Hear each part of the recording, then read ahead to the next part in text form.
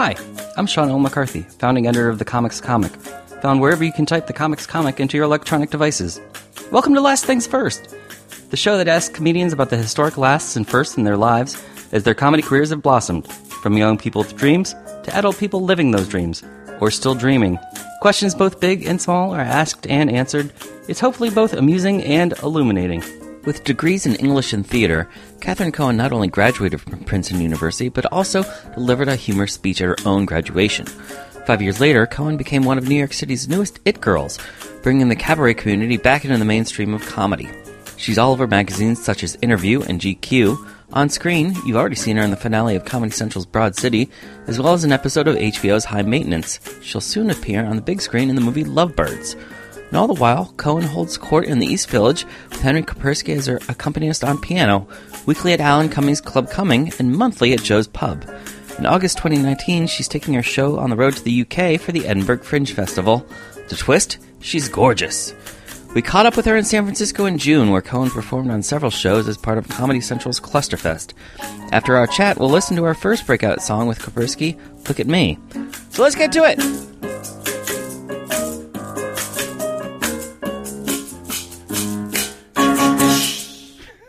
So, Am I here or am I here? Cat Cohen, you're here. Oh my god, how are you? So I'm great. How about yourself? Incredible. I'm having the time of my life. So last things first, how do you get picked to speak at your college graduation? Oh, amazing, cute. Well, actually, they like to have two people do funny speeches. Mm-hmm. So you submit a written speech and then you audition for the role of class day speaker. Do you know how many people submitted? I have no idea. Probably not that many. I don't know, but I had seen like the past years people who did it, and I was like, I have to do that. I was like, I got to do it. Okay, so we're both Princeton grads, but, I know. but 20 years apart. Yes. Which means we share every major reunion. Oh, exactly 20 years? Yeah. Oh, that's amazing. Wait, what year were you? 93. That's amazing. Yeah. Oh, I love that. So my people, I'm going to ask who my people, yeah. My other like creative comedy weird people, are not so weird. They include Matt Eisman, host of American Ninja Warrior. Oh, wow, and Mark Feuerstein. Oh, yeah, I met Mark. Yeah. So he was 93? Yeah. So last year was your, what? I'm bad at math. Your 20. Oh, that was the big one. Yeah. Yeah, and it was my 5th. Yeah. So who were the other people in your year? No. That are doing cool things? A lot of people are in finance. Yeah. Is that cool? My class year, let me think. Are there other comedic people? I feel like it's so rare for a Princetonian to go into the arts, sadly. Yeah, we don't have the same history of like the Harvard with the Lampoon. No, not at all. And they don't I remember going to career services when I was an undergrad, and they were just so deeply unhelpful, and had no, because I wanted to know, how can I spend my summers so I can meet people and be doing something creative, and they just were not. And yet, for 2 of your summers, you did spend taking classes at UCB. I did spend yes, because I went to the Williamstown Theater Festival and was an apprentice there, and they had Neil Casey from the UCB come and teach classes. Oh, okay. And it was so fun. So every day we had improv class, and I was like, what the hell is this? That was your first exposure to UCB? I loved it, yeah. I'd done little improv games in theater class and stuff, but that was the first time I heard about UCB and game. I was in Triangle. Were you in Triangle? No. So what did you do? You say you were NAS Weekly. Yeah, it was NAS Weekly. I was more of a writer. Oh my god. Yeah. Amazing. All the coolest people in my time were NAS Weekly. They called it the NAS. And they had cool sweatshirts. Yeah. Does that check out? It does check out. They're kind of the bohemian types. Yeah, which is rare. Yeah. There. But let's talk more about you. Oh my god, I'd love to. Yes. Okay, so you did Triangle a cappella? Yeah, of course. Obviously. Of course. But you were thinking more serious acting, not comedic. Oh, I don't know. I just always grew up doing theater, and I wanted to be an actress. And I guess I would play funny parts and stuff, and I thought I was funny. But I didn't know that you could be a comedian. I didn't know what that was or what that even meant. I wasn't really a comedy nerd growing up or anything. So when Neil Casey shows up to do classes at Williamstown, yeah, did that open your eyes to the world? Totally. A bit, yeah. I was like, what is this world? I know I want to do more of this. So I just sort of knew when I got to New York I would keep doing that, but I didn't know that from that I would sort of meet, stand-ups and find out like about sketch comedy and all that. So, yeah. Well, where did you end up going first in New York? Well, what happened? I moved to New York the day after I graduated. Mm-hmm. I was taking this like acting intensive at this very like, lots of like rolling on the floor, shaking, and like that kind of acting class, and like lots of crying and like spitting and stuff, and masks, and all the over the top chaos, which I did love. And then I started taking UCB class, and then just started meeting comedians, and kind of realized that everyone there kind of did everything. Like everyone in my classes was also doing stand up, and also was on a sketch team, and wanted to be making videos and blah blah blah. And I was like, when you signed up for classes at UCB, were you just signing up for improv or sketch or writing? What were you? Just improv. What was your goal? Okay. Yeah, I never took a sketch class there. Yeah. I'm trying to picture you on a Herald team. No, I'm not really good at improv, I don't think. I mean, I like being more in control of what happens. Now I like to, like go off on stage, but only because I have things to come back to. So how many classes did you take at UCB? Three or four. Okay. And then I ended up being on a sketch team there. Okay. Because at one point, now they're so strict about rules. Like, you have to take this many classes and do this many things to audition. But the year I auditioned to act on Mod Night, there weren't as many rules. So I got to do that for 2 years. What team were you? I was on a team called Lover, and then I was on a team called Mama's Gotta Go. I was absent at the voting meeting for that team name, and I regret that. It was fine. Are there any people from the Mod team that you're still collaborating with now? Or? Oh, yeah. I mean, maybe not collaborating with, but I'm still close with. Matt Gehring was on my first team, and he became a close friend. And his wife, actually, Shayna Taub, is like this fantastic, brilliant songwriter. And so it's kind of like a crossover of all the worlds. Like she's part of the theater scene, and then her husband does comedy, and then I kind of now exist in between those spaces, I like to think. And you got a job at the Pit? Yeah, so really a deep dive. I got a job working part-time in the office at the Pit, and then I also took some classes there for free. Okay, which was good. So what was your job in the office? Oh my God, I was horrible at my job. What was my actual job? I was like an administrator. With people or no? Did I what? Interact with people in this job? Or? No, I was literally in the basement with like this like tiny office, no windows, like a wet floor, and all the desks were made out of like cardboard. I guess I was answering phones and then like emails, just like an admin assistant type thing. I was famously very bad at my job. And the artistic director at the time, this guy Kevin Labson, who's really wonderful, he had me on a show he was producing last summer, and he was like introduced me as one of the worst employees he'd ever had. But he was grateful. Hey, it's still credit. Yeah, exactly. What was your goal then? Did you have like a 5-year plan or a 3-year plan? I guess I thought I would like be auditioning for things. Right, because if you're on a sketch team at UCB, you're probably thinking at some point maybe I'll get to audition for SNL. Exactly. I think that's the myth. It probably was true like 10 years ago or whatever. Or I'll get Just for Laughs characters, and then from there I'll get Saturday. I know, another myth. Yeah. There's no path. There's no stepping stone. It can be frustrating, but ultimately empowering. So yeah, I guess I thought I would do all that stuff, and I thought that's how I would get like an agent and all that kind of stuff. But it wasn't until I started producing my own show with my friends Mitra Johari and Patty Harrison, and doing my own solo stuff. How did you meet Mitra and Patty for the first time? Mitra and I met at the Edinburgh Fringe Festival in the summer after I graduated. Did you have a show? When was I there? No, I was. There's this, the improv group Baby Wants Candy? Yeah. So they like to take interns with them to hand out flyers, the Fringe. So basically, they had come to Princeton, and they were like, we liked, if you guys can fly yourself to Scotland, we'll put you up for the month, and you can just hang out and see shows and pass out these flyers. And I was like, that sounds awesome. And it was like the best month of my life. So a year after college, you get to spend the month of August in Edinburgh. I guess it was right that summer right after. Yeah, I just graduated. Went to New York for a few months, left for the Edinburgh Festival, then came back. And so, I met Mitra like the first night at the festival, and we just fell in love. Yeah. She was an intern for Baby Wants Candy also? She was like in charge of the interns. Oh, She was like my little boss. And I was, again, bad at that job too. What was your first impressions of each other? Oh my God, I was like, this is the funniest girl I've ever met in my life. We just were like, I just like looked at her. were at this bar and she just said something and I started laughing so hard and then we just spent the whole night talking and I was like, this woman's so funny and smart. And I remember her being like, what do you want to do?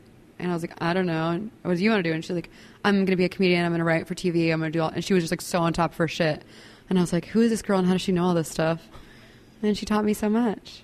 So when she, Three Busy Debras, right? Yeah. When they booked themselves into Carnegie Hall, yeah. What did you make of watching her and them go through that process? Oh my God, that was one of the most special nights of my life. They were so wonderful, and it was like everyone from the New York comedy scene was there. Everyone was all dressed up, and they asked me to like sing a little section from the balcony during the show. Oh, wow. So I was very nervous the whole time because I knew I'd have to stand up in the middle of the audience at Carnegie Hall and sing a little tune. And actually, it was so funny. At the rehearsal for that, they were like, just come to the rehearsal and you can practice your singing thing. And at this point, I wasn't doing any songs or anything. And after that rehearsal, I left. I almost started crying because I was like, wow, I miss singing so much. I've just been doing stand-up and sketch, and I really love singing. And that kind of inspired me to start writing songs for my act. So I'm very grateful to them for that. Had you already met Henry? I'd met Henry like in passing. Okay. And then I had a friend suggest that I do this sort of cabaret workshop thing at 54 Below. And I was like, hey, Henry, like I know you play piano. Can we write a song together for this thing I'm doing? And he was like, sure. And then that's when the magic What was your started. knowledge of cabaret before you took the workshop? I don't even get what cabaret is. It's everything. It can be anything. I guess it's like anyone on stage doing what they want. Mm-hmm. That's my definition of cabaret. Yeah. So how long did it take before you were writing songs with Henry? I guess that program was December 2016. Mm. That was the first song we wrote. Okay. And then within the next 2 months, we'd written like 10 more songs, and I was doing my first like solo show at the Duplex. It was February 2017. I was just about to say, how'd you get that first show up and running? Maybe Peter Smith had given me the info at the Duplex. They'd done a show there, and I reached out, and I probably did 30 minutes of songs, and then I had friends as guests, and then we just kept building upon that and doing more shows until it was just me doing an hour at the Duplex, and then finally, with the help of my agents, then we got a slot at Joe's Pub exactly a year ago. June 21st, 2018 was our first show at Joe's Pub. So about a year and a half. Mm-hmm. Wait, right? Yeah. Was that longer than you thought it would take to move up the ladder, or? It's so funny. I had a coffee once with Kevin Labson, who was the artistic director of the Pit when I worked there after I'd quit, and I was just asking him for advice and stuff, and he was like, you'll be famous in 5 years. And I was like, 5 years? Fuck that. That's forever. And now I'm like, oh no, that's actually not forever. Time flies. No, because speaking of old like show business myths, they'll say like, everybody thinks about overnight success, but no, it takes 20 years in the business before you're gonna break out. I don't think anyone's an overnight success unless it's like some kid in the middle of nowhere gets cast in some big blockbuster movie and then they're all of a sudden some Hollywood darling. But no, I mean, at least for comedians, everyone's been doing this forever. I know that, you're a hit at Joe's Pub now. Oh, thank you. The show, well, don't thank me. The ticket sales speak for themselves. I mean, the shows sell out. So you have to get in early if you want to be part of that show. Love that. And the weekly show that you have at Club Cumming. Yes, it's the best thing in my life. That show, like the last time I went, I got there like a half hour in and I couldn't even get in the building. Oh my God. Well, talk to me. I'll get you a seat front row. Because it was packed. Oh my God. When did you come? This was a few months ago now. Oh, wow. Great. Yeah. But how was it immediate? Like once you got to Joe's Pub, because the Duplex, shows go on there, but Joe's Pub is an institution in New York. Yeah. Was the reaction to you immediate, or did it take a couple shows before people were like, oh, I think it was pretty immediate. You got to see this cat Cohen. I think it was pretty immediate because I'd already been selling out the Duplex pretty quickly and just sort of building a following on social media, which has been really helpful. So the first Joe's show sold out, and then what happened was after the first Joe's show, this woman, Laura something from the Village Voice, R.I.P. sadly, she wanted to do a profile on me, and Sorry, I feel like journalism. Yeah, and then I feel like when she wrote that piece, then things really started to take off. And that Okay. was after my first show. So that was like July of last year. And the past year has just been like a steady build. Yeah. Had you ever given consideration to the concept of it girls? Oh my God. I always thought they were blonde. Until now. I think those were wigs. An it girl. Yeah. Oh my God, I died to be an it girl. Would you really? Love it. Well, you are one, don't you think? Thank you. Yeah, I guess the only fear is that it girl implies it's like of the moment. Right. And you never want to be a passing fad. I'm here to stay, baby. Well, I guess that leads into the next question. Like, how do you're still on the building process. I mean, yeah, you're still kind of in the early stages of expanding the brand to other cities, LA, here in San Francisco for Clusterfest. Yes. You're going to spend Edinburgh as a performer yes, this summer. Yes. What's the process like in terms of spreading the word about not just what you do with musical comedy, but just getting the word out about your style of comedy?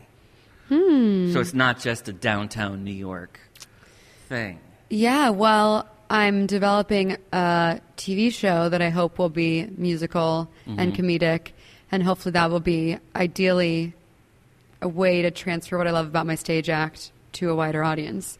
So that's like we're just beginning that process, which will be probably long and I don't know what to expect, I guess is what I'm saying. Yeah. But I just want to continue doing my show in cities that I want to go to, and I'm working on a special as well, so hopefully we'll get that out soon. Yeah. Have you taped it? So we taped a sizzle in LA. Okay. And was that a Dynasty typewriter? Yes. Okay. And I've been working with this wonderful director, the wonderful Steve Brill, who did Sandler's last special. So he's been helping me and has been just like a guardian angel, a gift from above, guiding me in that process. So hopefully we will sell a special soon, and then that way more people can watch my stuff outside of New York. What have you learned also from being cast in episodes of High Maintenance and Broad City, and seeing how those creators and crews have built themselves up from the downtown I know. scene? What have you learned from them? Oh my God. Getting to do High Maintenance was the best thing that's ever happened to me in my life. I don't know, everyone who works in that show is so kind and passionate and like so invested. I think it's so amazing because it's truly like their thing, and there's not a million people being like, it has to be this, it has to be that. They just do what they want to do. So, I don't know. Just keep doing your thing and be nice to people. And surround yourself with people who you like look up to and admire. It's what I feel like those people do, and it's working. Also, well, on that same tack, what have you learned from Mitra and Patty moving to LA? My girls. It doesn't really feel that different because for the past 2 years they've been kind of going back and forth anyways, and now we're all traveling a lot. So I probably see them like the same amount, even if they were in New York. Okay. And it's nice to have them out there because then when I go, I know I feel more at home, and all that. Yeah. What would you, speaking of going back to career services and how helpful they were, if, when you're becoming an even bigger star, oh my inevitably, Princeton will want you to come back and speak and perform and show up at career services. What would you tell the undergrads? Well, it's funny because someone called me from career services this summer and was like, we're trying to do something for students interested in the arts. Like, is there some kind of show of yours we could take them to, or could you do some sort of panel thing? And I was like, I was trying so hard not to be rude on the phone. I was like, oh, what an interesting idea. No, I was like, I was so passive aggressive. I was like, it's so great to hear that you're doing this, because when I was there was a real lack of this kind of thing. No, I would just, what would I tell them? I wish someone had encouraged me earlier to write more. I was always just being like, I'm an actress, but I feel like you have to make your own stuff. That's what everyone says, but it's true. Right. And to not be scared to write many different kinds of things and share them with people, because it's really, especially at Princeton, it can be intimidating. Like I didn't get around to taking a creative writing class till the end of my senior year because I was too nervous and too insecure.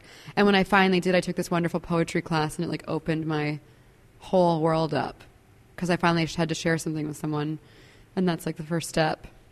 That's the first step to writing catchy songs. Yes, poems or songs or poems, etc., etc. Yeah. Kat Cohen, I know I have to let you go because you've got performances. We're doing the Romeo and Michelle thing. I'm so excited. Yeah. And then I have actually some Princeton friends who live here are going to come today. So I'm going to go meet up with them before the show. Do you ever feel like you're going to, when you go back to a reunion, whether it's high school or college, you're going to pull like a Romeo and Michelle and come in on your helicopter? Oh my God, can you imagine? Yes, I will absolutely be taking an orange and black helicopter to my 25th. Can you imagine? No. Who knows? But yeah. All right. So I won't hold you to it. Well, I won't make any promises. Okay. Hopefully I'll be doing something too fabulous to attend. Agreed. Thanks. Oh my God. Thank you so much. Hello.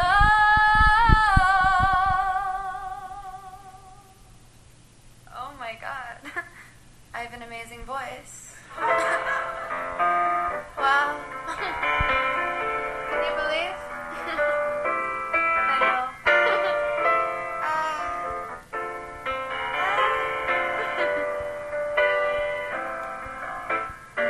When I was a little girl, gazing out my window, looking at the world, wishing time would just go on and take me to a new place where I'd sing a song and meet a fresh face. How do we find our calling? How do we know where we belong? If we harbor enough resentment in our teens, we can write a catchy and funny song. Boys never wanted to kiss me, so now I do comedy. Boys never wanted to kiss me, so I need you to look at me. Look at me, look at me, look at me, look at me, oh. Look at me, look at me, look at me, look at me, ooh, ooh, ooh. Look at me, look at me, look at me, look at me, please, please, please. Look at me, look at me, look at me, look at me, ooh, ooh, ooh. When I was a teenage girl at the big school dance, I playfully grabbed Andrew's hat and away I pranced. It was a flirty thing I'd seen one of the skinny hot girls do, but Andrew was just like, give me my hat back. I cried the whole way home. I thought stealing someone's hat was sexy, but now I'm singing in a dimly lit bar. Andrew is very fat and has a car. Boys never wanted to kiss me, so now I do comedy. I'll do it anywhere.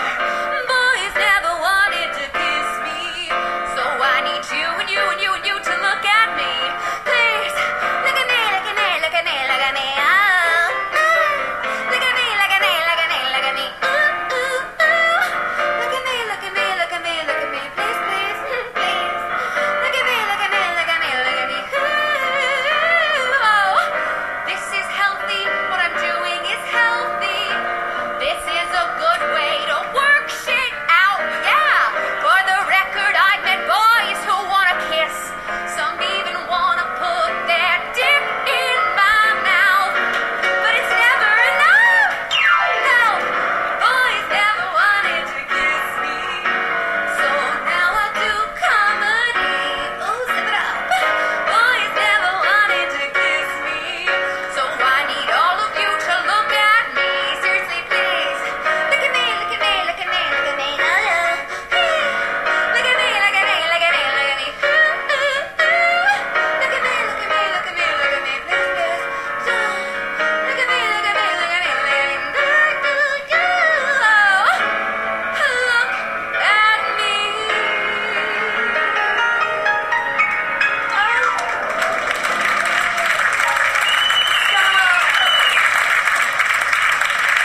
Stop. Last things first.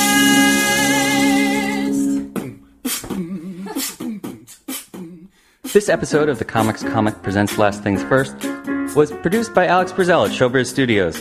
Theme music by Camille Harris and Shockwave, logo by Giggle Chick.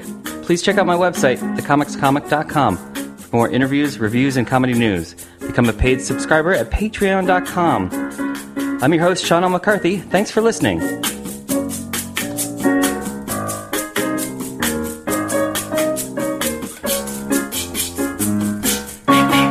Last things first. Last things first.